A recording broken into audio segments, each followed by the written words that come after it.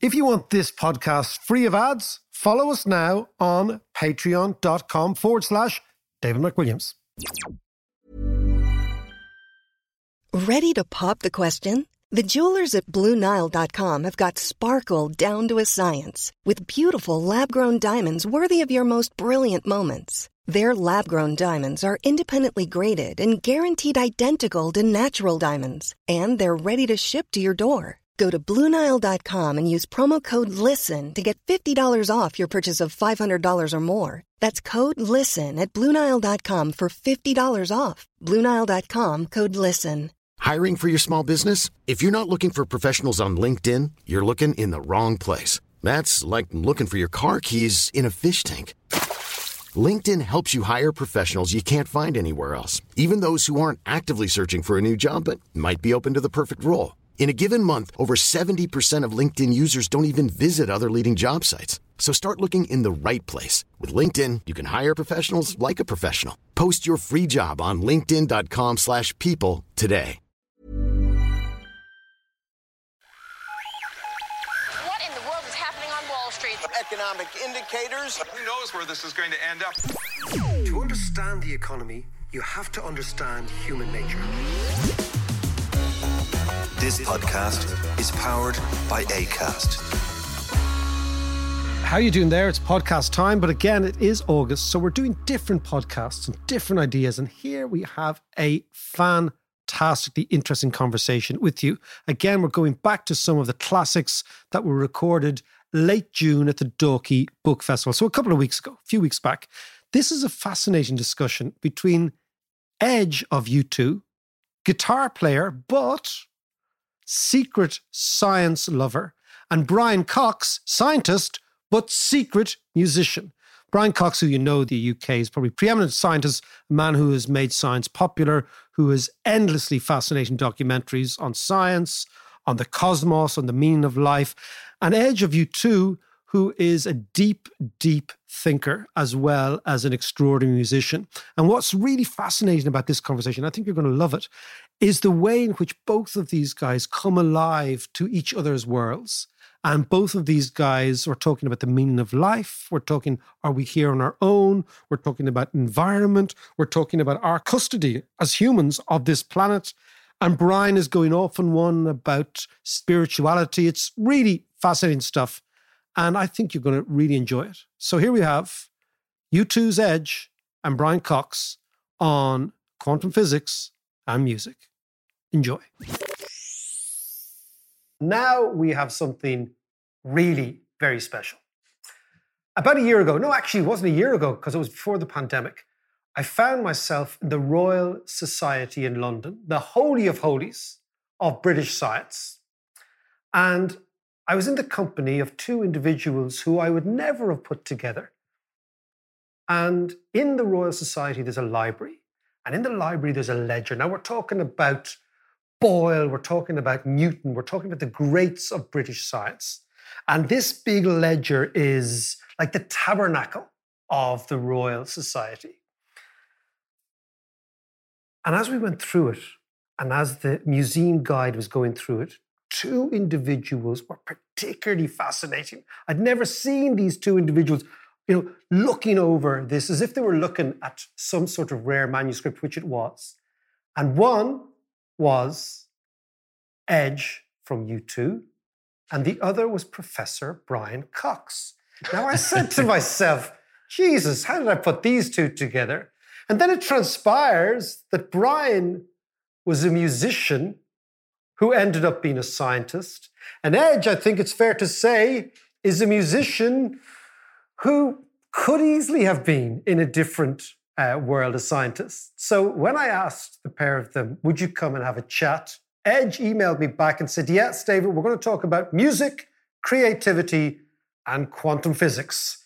So I decided I'm out of this conversation completely. So Brian Cox, Edge, great to have you both. Edge, take it away. Well, thank you, David.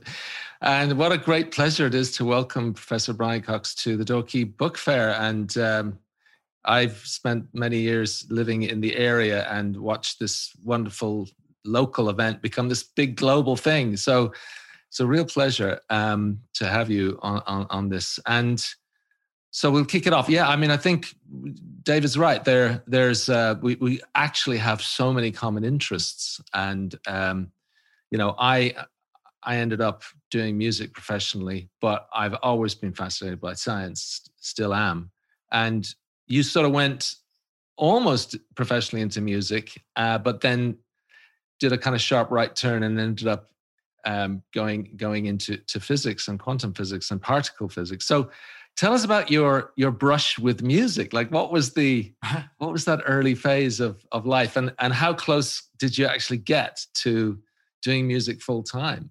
Well, my brush with music is intertwined with Ireland, actually, in a very profound way, because the first band that I joined when I was 18 was founded by Darren Wharton, who was a keyboard player from Thin Lizzy. So he played on, I think, albums, certainly Black Rose, Thunder and Lightning, those albums. So the later few of Lizzy's albums, because he was young. I mean, he was the baby of the band. And then, so that was a band called Dare. And I joined it when I was 18 accidentally, because I'd made, as we all do, I'm going to ask you in a minute what was your first demo tape? Because I really want to know what your first demo tape was. But we made a demo tape when I was, 14 or 15 or something. And Darren, inexplicably, I'll never know why he did it, but he moved to Oldham in Manchester, which is where I'm from. And my dad met him in the pub. And so he was the local rock god, right? The guy from Thin was in a pub in Oldham. And so my dad gave him, without me knowing, this demo tape, which was just me, 14 or 15. And then when Lizzy split up, he formed this band called Dare and needed a keyboard player. And remembered there was a guy up the road who, actually, he's always said to me that I looked the part. He had no idea how well I could play keyboards. And it wasn't very good because I was self-taught. I didn't really know what I was doing. But I could program the synths, right? Right. He wasn't very good at that. So I joined that band. We got a deal with A&M Records. Wow. We recorded an album in Los Angeles. In Los Angeles? I'd never been out of the country. And the A&M said, oh, well, you're going to LA. And so we made it with Larry Klein, who was married to Joni Mitchell at the time, great bass player. And Mike Shipley, who produced a load of the Def Leppard albums, I think he'd been the engineer on Night at the Opera, actually. So great heritage. And then we made the album, we toured. My first professional gig was with Jimmy Page, supporting Jimmy Page. What? And then Gary Moore. You're kidding. Yeah, so Jimmy Page, Gary Moore. And then we did a huge tour with Europe, which was kind of a incredibility, a step down. They were a great live band, though. They were great fun. The Final Countdown. Made another album. It all went a bit wrong. We had a fight in a bar in Berlin when we were on tour. I came back to the UK and thought, sod this, and applied to the University of Manchester to do physics. But it was kind of October, November, and I had to wait a year, so I needed a job.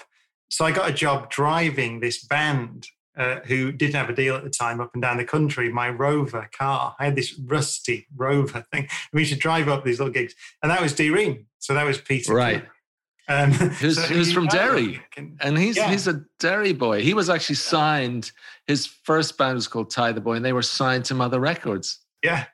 Yeah. So we have links going back all that time. Yeah. And then, of course, D. Ream got a deal, and I ended up at university at the same time as playing the keyboards with D. Ream. And then D. Ream had the hits, Things Can I Get Better and all that. Yeah. Stuff. So that was my career in music. So it was quite a long career in bits, about 5 years with Dare. And then while I was at university with D. Ream. Well, what was your first demo tape? That's what I wanted to know. Well, I mean, like you, our early demos were nothing to get excited about. And we befriended a local guy who had been in bands for many years. And he told us that if we could get a free house for an afternoon or a day, he would be able to rent a mixing desk and a few microphones, and we could set up in the living room and we could actually do a demo. So we waited until, and it turned out my parents went away first. So we didn't tell them what was happening, but virtually as soon as the car turned the bend at the bottom of the road, there was a bunch of lads showed up with equipment, and we brought the drums into the living room, the guitar amps, and wired the whole place up and spent the afternoon making a truly atrocious demo tape, which was our very first kind of attempt at songwriting. But I remember it so vividly, and the magic of hearing back, even though it was really bad, it was kind of such a trophy to have this tape. Yeah, I've still got ours. I've got it on a big reel. Right, I think we mastered it on a B77 or something. But we recorded it. Eventually, we recorded it in an 8-track studio in Oldham that a friend of mine had. On I think it was a 2-inch 8-track. It was ridiculous. I'm being geeky now about stuff. But, so hold on a second, Brian. Was this a full band? I mean, this demo that you're talking about, were you like the keyboard player in your own band before Dare? Yes, it was. It was a school band, and it was mainly. Don't knock school bands. I'm just saying, school bands can sometimes work out really well. Well, yeah. But that's what it was. So, that's how most people started. Right? Yeah, of course. Most people still start. So I've got this demo. So what I need now is a Revox B77 so I can listen to it again. All right. Well, I'll put the word out. Yeah. So my story is that I did mostly sciences in high school, and then we got into this high school band, and the last year that I was in high school, the two guys who are the older two in the band, Bono and Adam, both ended up, for different reasons, repeating. So they ended up repeating their final year. So that was the year where you two really started becoming much more expert and much more serious. And we started writing our own songs, and we actually became quite a tight little unit. And then at the end of that year, I could see college looming. And so I preempted this issue. I went to my parents and said, look, I want to see if we can get a record deal. I want to try and give this band a go. So can I do a year out?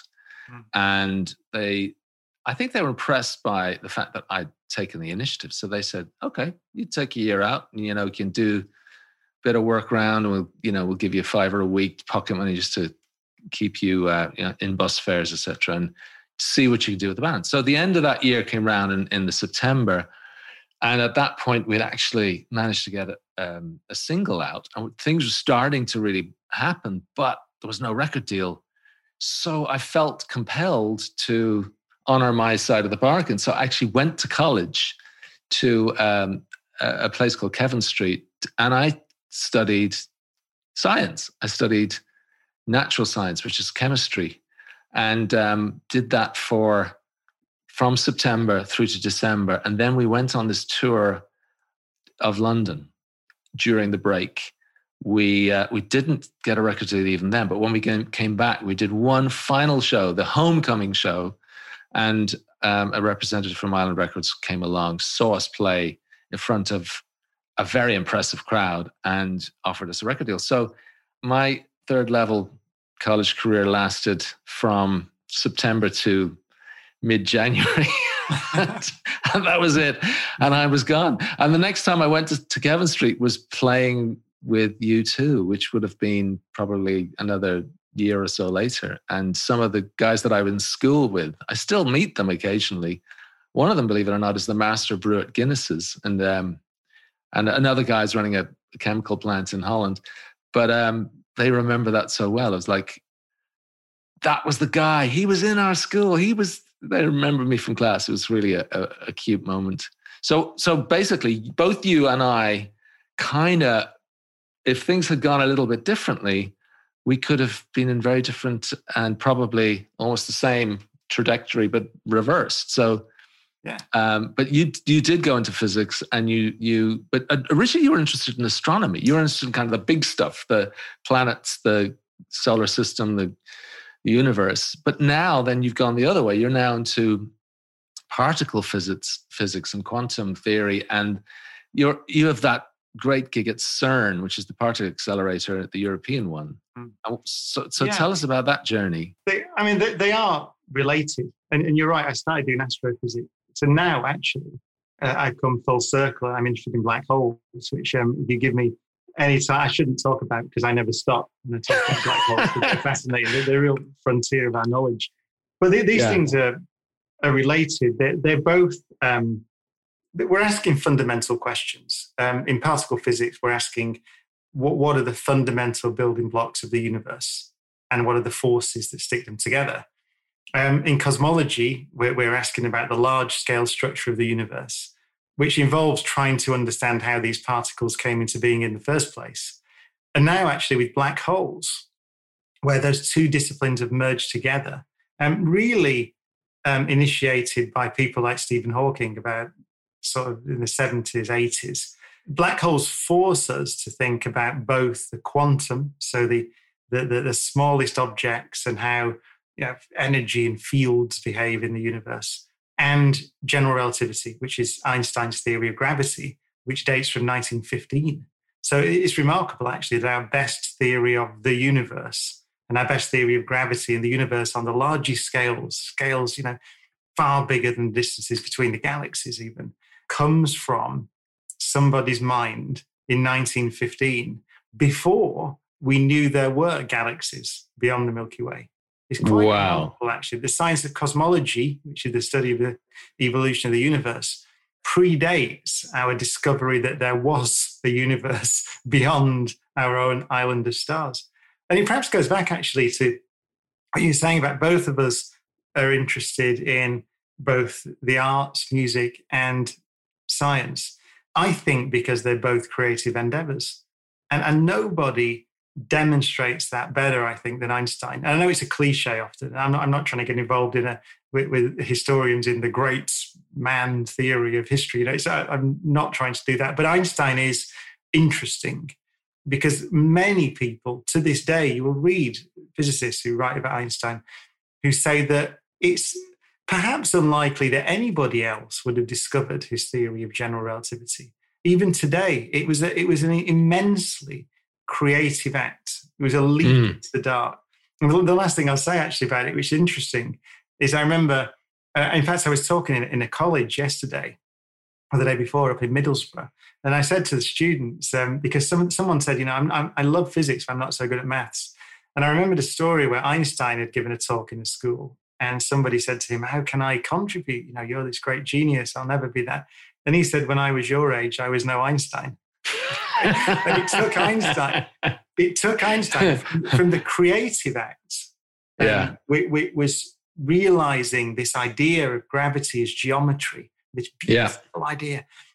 He made that leap in 1908, and it took him 7 years to do the mathematics, basically, even though that mathematics was available. So he didn't really invent the mathematics. It was quite obscure, but it was there. So, even Einstein, it's interesting that there's a creative moment, which he described as the happiest thought of his life, when he came up with this idea, this, brainwave, that the foundation of general relativity. And it took him 7 years to build the theory. So it's interesting.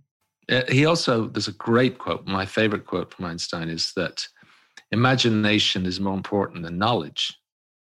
And what blew my mind about him was I kind of assumed, I suppose most people do, that he was looking at math and looking at the work of previous theorists from a sort of formal point of view, and then discovered this new concept. But in fact, he didn't. He imagined it. He had the vision and the power of imagination to just have that vision of what relativity was and how gravity exists as a disturbance in space-time. And then he went about proving it mathematically and came up with that incredible formula, equals mc squared. So it proves, I think, to your point, that science and music is incredibly similar in that it does involve leaps of perception and understanding that actually don't really make sense. It's not incremental. You can get this massive jump. And when we're working on songs occasionally, that will happen where we'll suddenly have this song will arrive and everyone in the room sort of recognizes that something unique's happening, and So the song One happened incredibly quickly. Just I had a few chord sequences, put them together, and suddenly within 10 minutes we're in the room playing together and the song arrived. So I do get how, it is something that we are uniquely able to do. And the other thing that we've spoken about before is this other thing of, once you have the knowledge, is to find the meaning behind it. And I love, Brian, you approach some of the big questions of meaning from a very scientific point of view, and yet they don't seem to contradict the meaning that people get to when they're coming from a completely different starting point of sort of spirituality and philosophy and those ideas. So I'd love you to talk about your view of, life on Earth, humanity, and kind of our place in the universe, because I think it's very interesting. Yeah, I think what's interesting about cosmology is it forces us to confront the biggest questions. In this case, we know that the universe, the observable part of the universe, the bit that we can see, contains something like 2 trillion galaxies, each with, let's say, 200 billion, perhaps anything up to 1 trillion stars. So we have a universe that's unimaginably vast, even the bit we can see. And we think it extends beyond that. We're pretty sure it does. And it may well be infinite. So from just a brutal sort of perspective of those numbers, we appear insignificant. Right? That's number one. Totally. And you can't claim anything else on that base level. But it is also the case that although we don't know how common life is in the universe, what we do know is we haven't detected any beyond the Earth, even microbes. And we certainly haven't detected any other civilizations. And actually, one of the great joys of making television programs is I get to wander outside of my field of immediate expertise, right? So I do astronomy and particle physics, but I can talk to biologists. And when I talk to many biologists and friends of mine at the University of Manchester, for example, almost all of them that I talk to think that whilst microbes may be very common throughout the universe, we may even find them subsurface on Mars, right? So there may have been a second or third genesis in our solar system. But the transition from microbes to civilization and to intelligence and to complex life looks unlikely. The piece of evidence for that is that it took something like 3 billion years on the Earth. So life began 3.5 billion years ago on the Earth, pretty much as soon as it could, after the Earth had formed and cooled down. But you see no complex life at all until around 500 or 600 million years ago. So you're talking, if that's even remotely usual, that timeline's not strange for some reason, then you're saying that you need 1/4 of the age of the universe or more to go from a microbe to something that can think. And if you're asking for worlds, planets and stars that stay stable enough for long enough for that to happen, then it may be very few indeed. I mean, And so essentially you can make an argument. I emphasize that we don't know, nobody knows, but you can make an argument that there may be on average 1 or 2 civilizations per galaxy at any one time. Now what is that, to your question of meaning? I would argue that meaning is a property of brains, right? It's a property of conscious organisms. I think meaning exists because the universe means something to us, self-evidently. It resides within us. That's my view. And so if you take that view, if you think meaning, whatever it is a property of consciousness, which is a physical property of the universe, but it exists in very few places across the universe. Maybe only on this planet, possibly in a galaxy, in an island of 200 billion stars, this is the only island of meaning. Then suddenly, from that perspective, we are immensely valuable, notwithstanding our physical insignificance. Now, what I've said there, I've said some things that are science, right? That we know how many galaxies there are and how many stars there are in a galaxy, how long it took for life to emerge and evolve on this planet. We know all those things. What we don't know is how common life is, and we don't know what to make of it. I've given you an opinion, and that's why I strongly believe that if we're going to ask what is the meaning of it all, then you need I've taken a philosophical view, perhaps partly theological, certainly artistic, and I've merged those things together to come to my own view. So it's a proposition. I think we are rare and immeasurably valuable. And I also think it would be good if more people knew that, because I think the way we run this world that's what we were talking about when we first met, actually. I met David as well. We were talking about how we run this planet. And I think it's relevant, right? I think that thought, that one thought, it may be that this is the only island of meaning in a galaxy of 200 billion stars, might be useful to us politically, right? That's as well as emotionally. I know. And I always wonder when you hear about people like Elon Musk talking about colonizing Mars, and you start to think, well, maybe his instinct is that he needs to get out because clearly we can't seem to generate the political will to kind of deal with our major existential threats, certainly the threats to the environment. So he wants to sort of up and leave. Actually, I did get a chance to ask him the question, and it wasn't the answer I was expecting. He said, well, think about it as life and human life being so rare and so sacred, and it happens to be all of our eggs in this one basket called planet Earth. You know, how kind of smart is it to risk it all on this one planet? Shouldn't we attempt to spread our risk by going to Mars? And from that perspective, I started to understand that there was some validity to it. I mean, because we've had massive comet strikes in the past that wiped out pretty much everything on Earth. So it's not unprecedented to have something like that occur. It's that time of the year. Your vacation is coming up.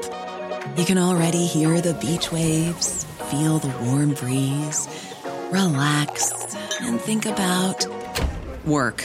You really, really want it all to work out while you're away. Monday.com gives you and the team that peace of mind. When all work is on one platform and everyone's in sync, things just flow. Wherever you are, tap the banner to go to Monday.com. Hey, I'm Ryan Reynolds. Recently, I asked Mint Mobile's legal team if big wireless companies are allowed to raise prices due to inflation. They said yes. And then when I asked if raising prices technically violates those onerous 2-year contracts, they said, what the f*** are you talking about, you insane Hollywood ass f- So to recap, we're cutting the price of Mint Unlimited from $30 a month to just $15 a month. Give it a try at mintmobile.com/switch. $45 up front for 3 months plus taxes and fees. Promo rate for new customers for limited time. Unlimited more than 40 gigabytes per month. Slows full terms at mintmobile.com. I'm Sandra, and I'm just the professional your small business was looking for. But you didn't hire me because you didn't use LinkedIn Jobs. LinkedIn has professionals you can't find anywhere else, including those who aren't actively looking for a new job, but might be open to the perfect role, like me. In a given month, over 70% of LinkedIn users don't visit other leading job sites. So if you're not looking on LinkedIn, you'll miss out on great candidates like Sandra. Start hiring professionals like a professional. Post your free job on linkedin.com/people today. To your point of the uniqueness of life and human life in particular, I think it's always interesting talking to astronauts, as I have on a couple of occasions had the chance. And they say that moment where they actually get to look back at Earth or view it kind of out the window, they sort of see this beautiful but vulnerable blue disk, this blue sphere floating in this inky black nothingness. It sort of brings home this fact that this is such an incredibly precious and unique place. And our part of that is, as you say, both incredibly rare and important, but also in the big scope of things. You know, we do have to also be very humble about it and realize that, you know, in time and space, we're so insignificant, we're so tiny. And trying to balance those two, what seem to be contradictions, and come up with the right formula for dealing responsibly with this planet. I think that's one of the big challenges that we now face. I think you've hit the nail on the head, something really interesting, which is I think that the answer to these complex questions lies in that twilight zone between ideas that seem mutually Well, I was going to say in physics terms, we call them orthogonal, right, at right angles. Ideas that do not fit together, obviously. But in that zone between them, I think is the answer. I mean, nobody has the answer, but it's trying to understand what it means to be physically insignificant, as you said, which requires humility. Right? We are not at the center of the universe. That's a tremendously important fact. And I think historically it's seen that the struggle we've had to demote ourselves from the center of the universe is partly the story of civilization, isn't it? So humility is important. But at the same time, you can become nihilistic if you're not careful. You just say, well, it doesn't matter, does it? Because we're just a speck of dust. But actually, I think we do matter because I think meaning matters in the universe.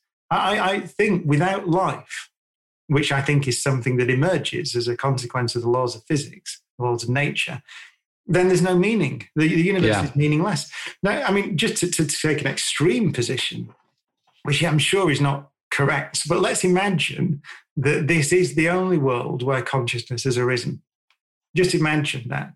That would mean that if we eliminated ourselves through a deliberate act, nuclear war or something, or just by ignoring a threat, ignoring the fact that nature is dangerous and not doing all we can to survive, we would be responsible for eliminating meaning in the universe.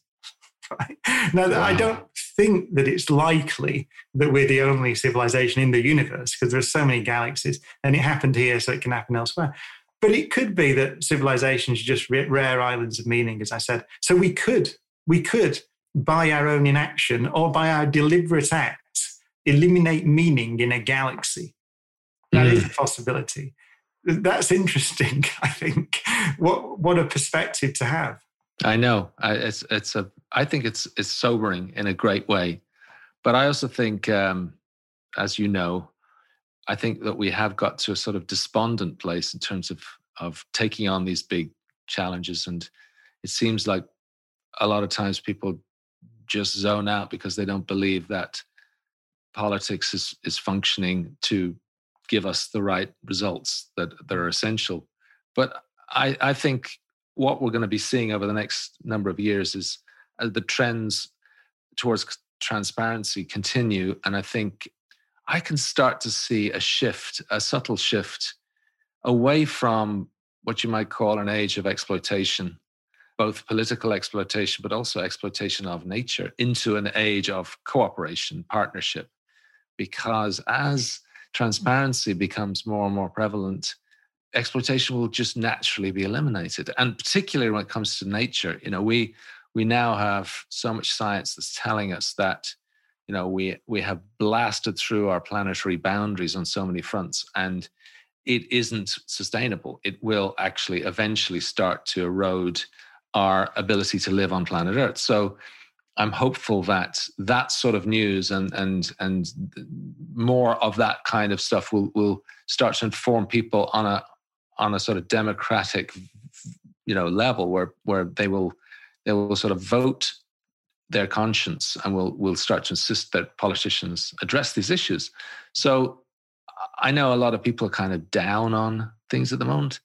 I have to say, I think if you really looked at the wider sweep of history, things have been getting better and better. And I really do believe that if we don't lose our optimism and a kind of proactive instinct to get engaged, and we do follow through on our conscience, I think things are going to actually go well. We just have to be diligent. But I'm very hopeful.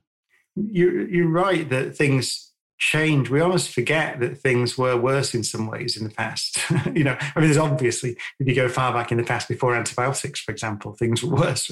But it's interesting, we're talking about politics and the way that people behave at the moment. And I got really interested in Robert Oppenheimer for many reasons. And Oppenheimer, is an interesting figure. He was one of the great black hole theorists, actually. So before the Second World War, he wrote some of the seminal early papers on black holes. But then he went into the Manhattan Project, as many of the great physicists in the US did, was the leader of that scientifically, and felt, I think, responsible in some way for the death and destruction that was visited on Japan. And it was interesting that you see in his writing in the 50s that he was surprised to be alive because he thought that the power that he and his colleagues had delivered to civilization and to politicians, that we did not have the wisdom to control that power. So he felt that the knowledge, he very famously quoted the Hindu scriptures, I am become death, the destroyer of worlds, right? In other words, there is such a thing as too much knowledge for a fragile human being without the wisdom to deploy it and control it. But he wrote, so he spent a lot of the time in the 50s writing. He gave the BBC Reith lectures, which I recommend to anyone who's listening. You can get them. The transcripts are online at the BBC. I think it was 1953. And what he was doing was using all that experience and the horror, I think, internally that he felt to think about how science and thinking scientifically can benefit us politically and socially. Right. And one of the key points that he made, which is what we've been talking about, is the ability, in simple terms, it's the ability to hold multiple ideas in your head, right? It's important. Yeah. But going back to that idea of the challenge of cosmology, which is we're physically insignificant and yet potentially valuable, he would say, well, let's think, in what's politics? You're balancing, for example, the rights of the individual, which would be at an extreme end, a libertarian, I suppose, with the needs of society. And again, in his terms, he was pursued by McCarthy and all sorts of things. So he'd say communism from the 50s. But you know what I mean? That there's the needs of society against the needs of the individual. And he said that his point was that you can't have a complete picture of a society, of a human society, without understanding that all these perspectives are valid. What we do as individuals is we weight them, but they're all there. It's like quantum mechanics. It's like saying a particle can be everywhere in the room or the box in which it's contained.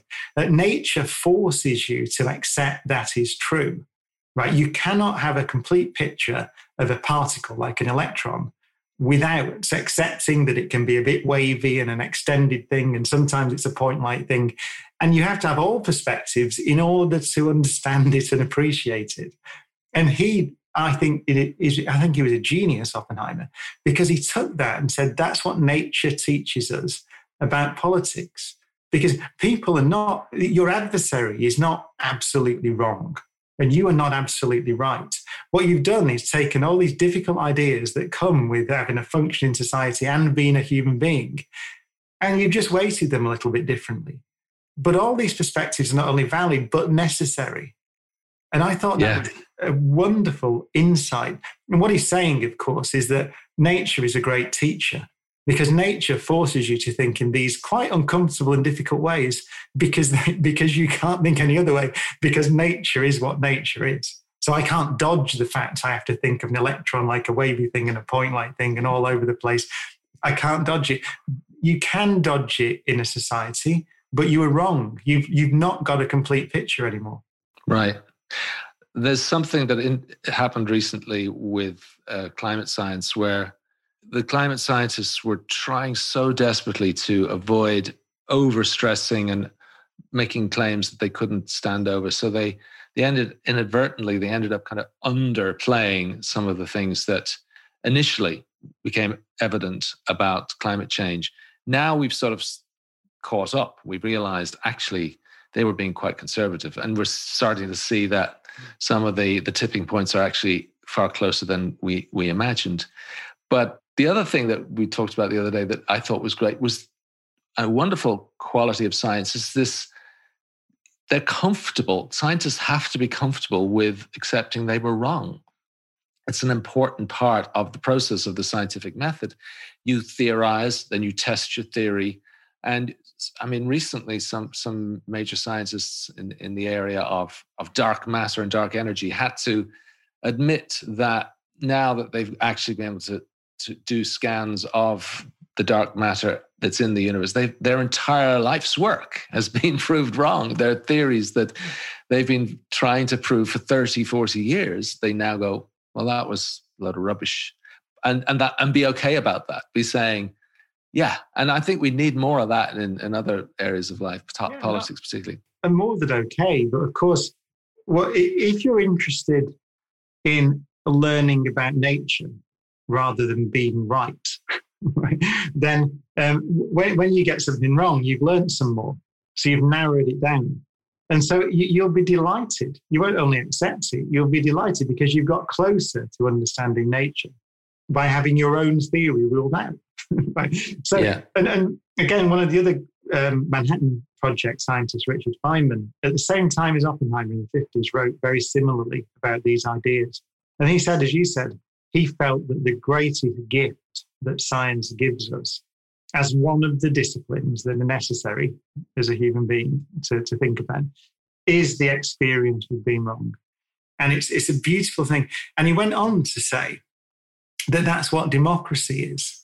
Democracy is the acceptance that you don't know how to run a country because you change it. And the most valuable thing you do in a democracy is have elections and change every 4 or 5 years.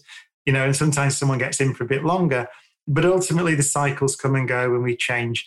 That's the implicit acceptance that we don't know how to run society. And it's a challenge for me actually recently because, recently politics has not gone in the way that I would like. But what I've come to understand is that that's a signal that I live in a free society. Because if it always went the way I wanted it to, then what am I doing? I'm living in a dictatorship, presumably, where I'm the dictator if I get my way all the time.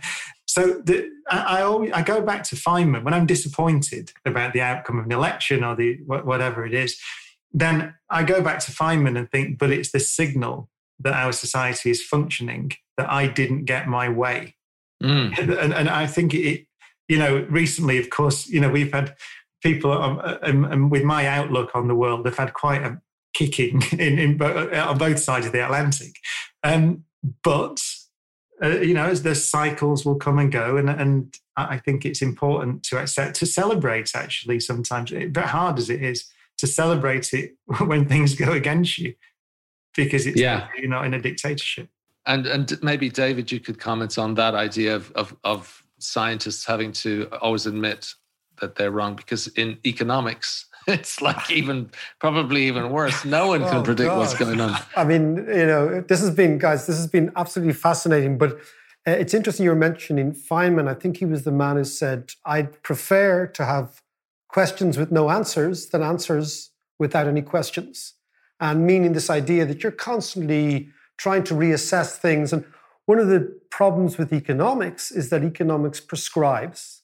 And as you know, science tries not to prescribe. So most scientific methods and most scientific discoveries come from kind of messiness. Like people said, "Ooh, what's going on here? I didn't really figure this out. This interests me."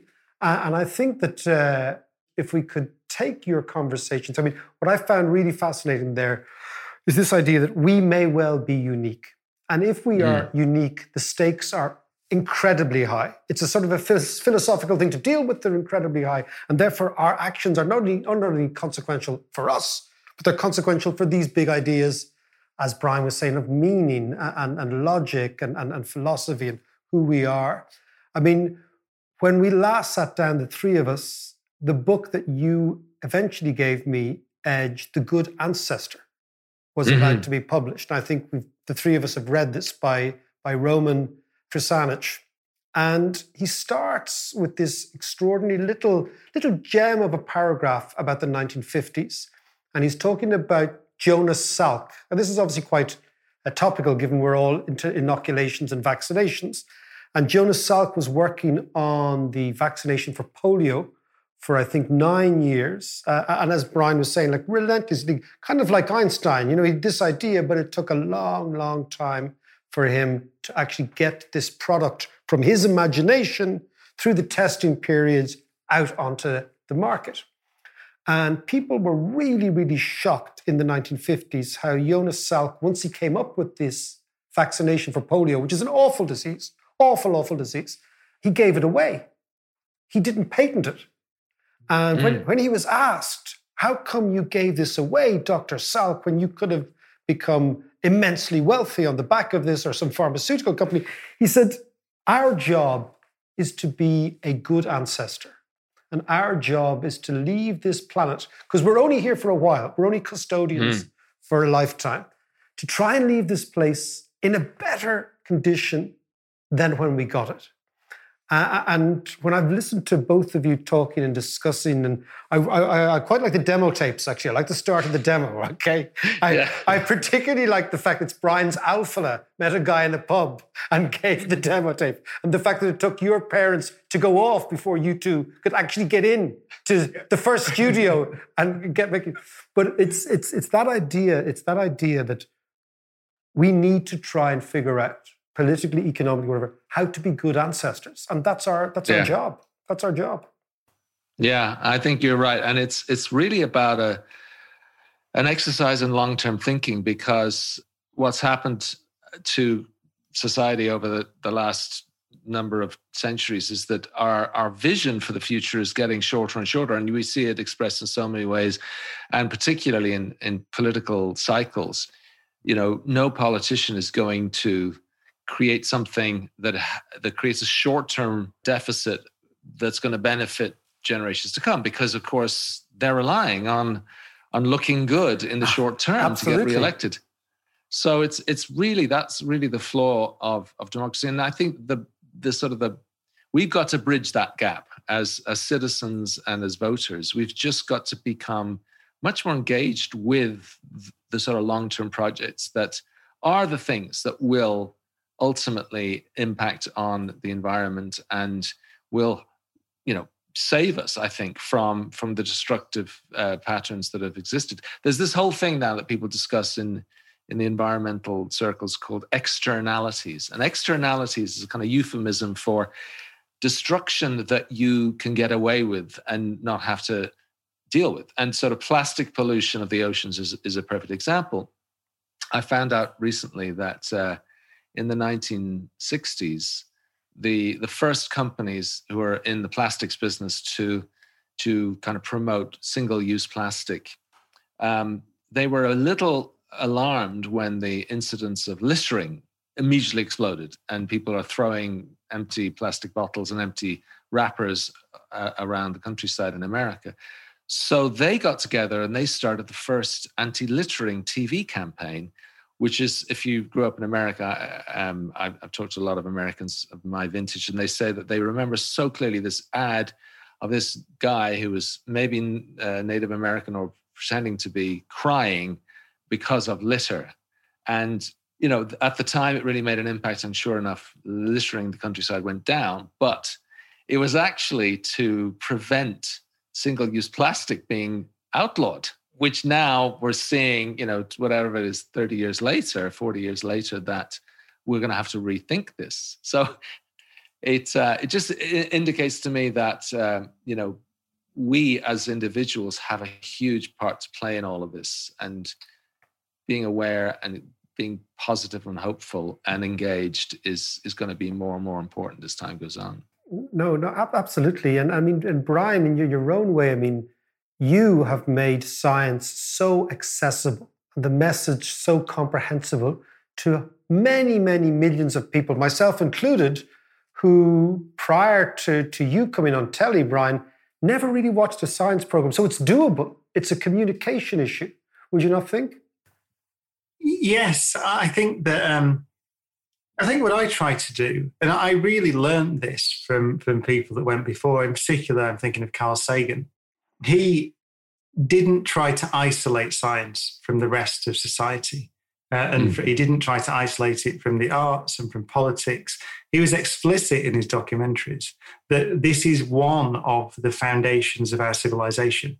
It is one of the important ways that we meet this challenge of the meaning of it all, right? And how we're going to live our lives. And so I think that the way to make science accessible is to put it in a wider context. So it's obviously, it's interesting. And the thing is, it's difficult sometimes because we haven't really talked about black holes. I know we've run out of time, but they're the most esoteric things you can think about. You think, what have they got to do with anything? It's a collapsed star, strange thing. Nothing can escape from a black hole. What's that got to do with anything at all? But they are part of nature.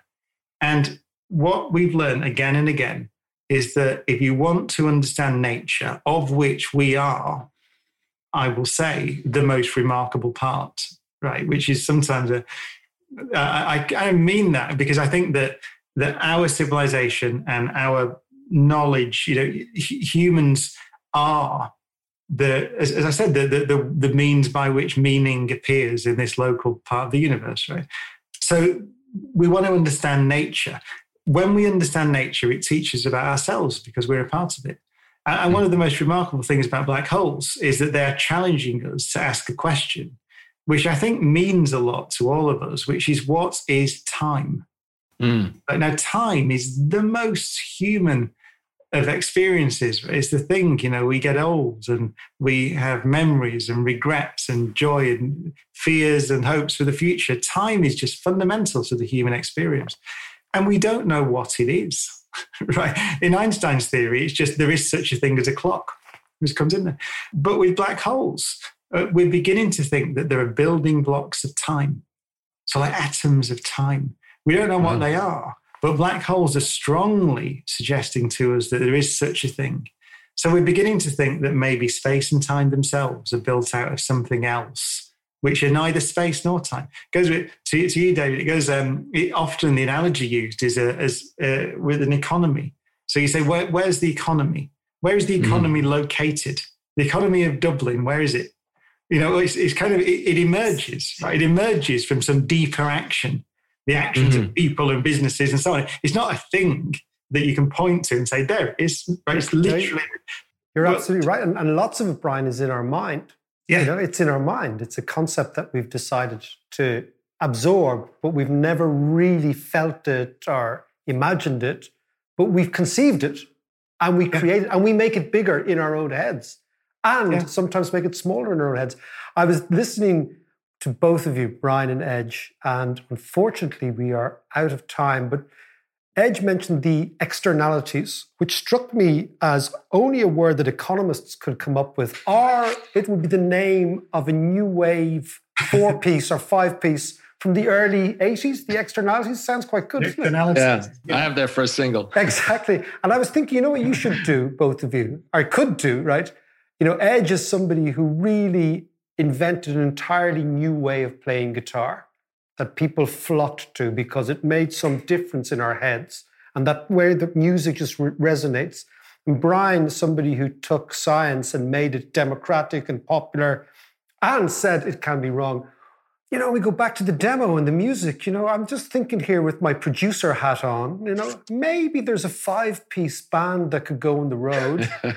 With Brian rediscovering his keyboard, Edge persuading Bono and Larry and Adam to take on a keyboard player and go on the road and communicate the message. Do you fancy it?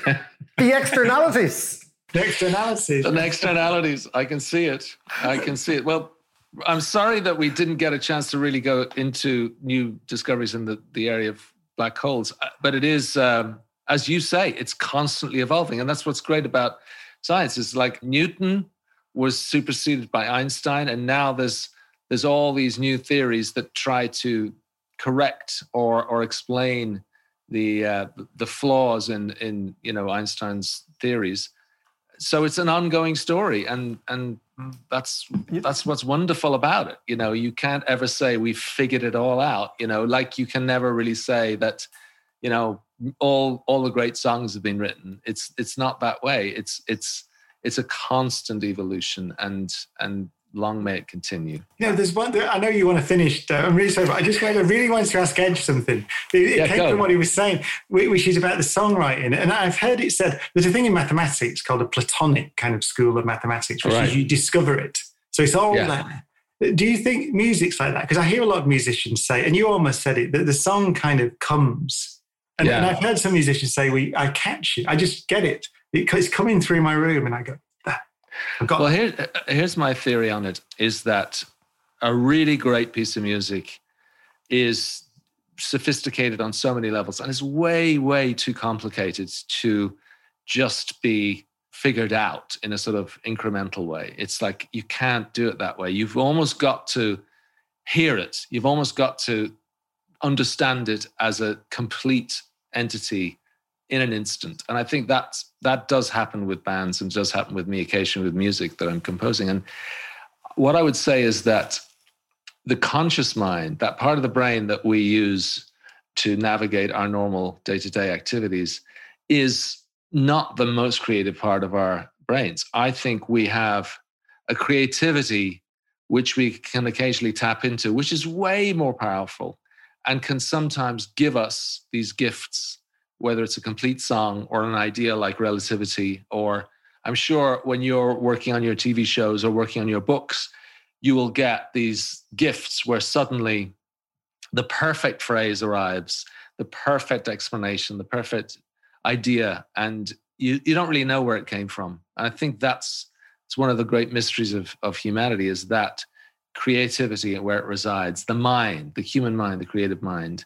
It's much more complex and mysterious. And that, by the way, could be a segue into the next installment, because we talked the other day about how human beings might actually use quantum computing in some strange way.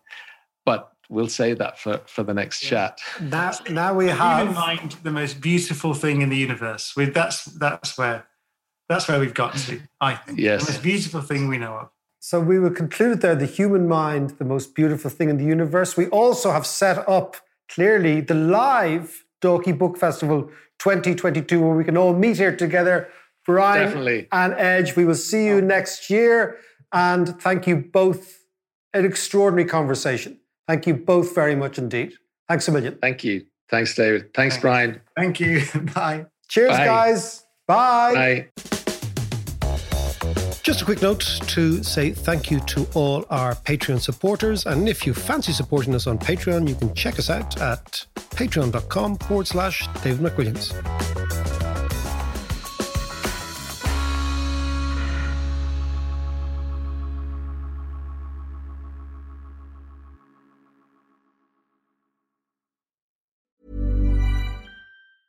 Hey, it's Danny Pellegrino from Everything Iconic.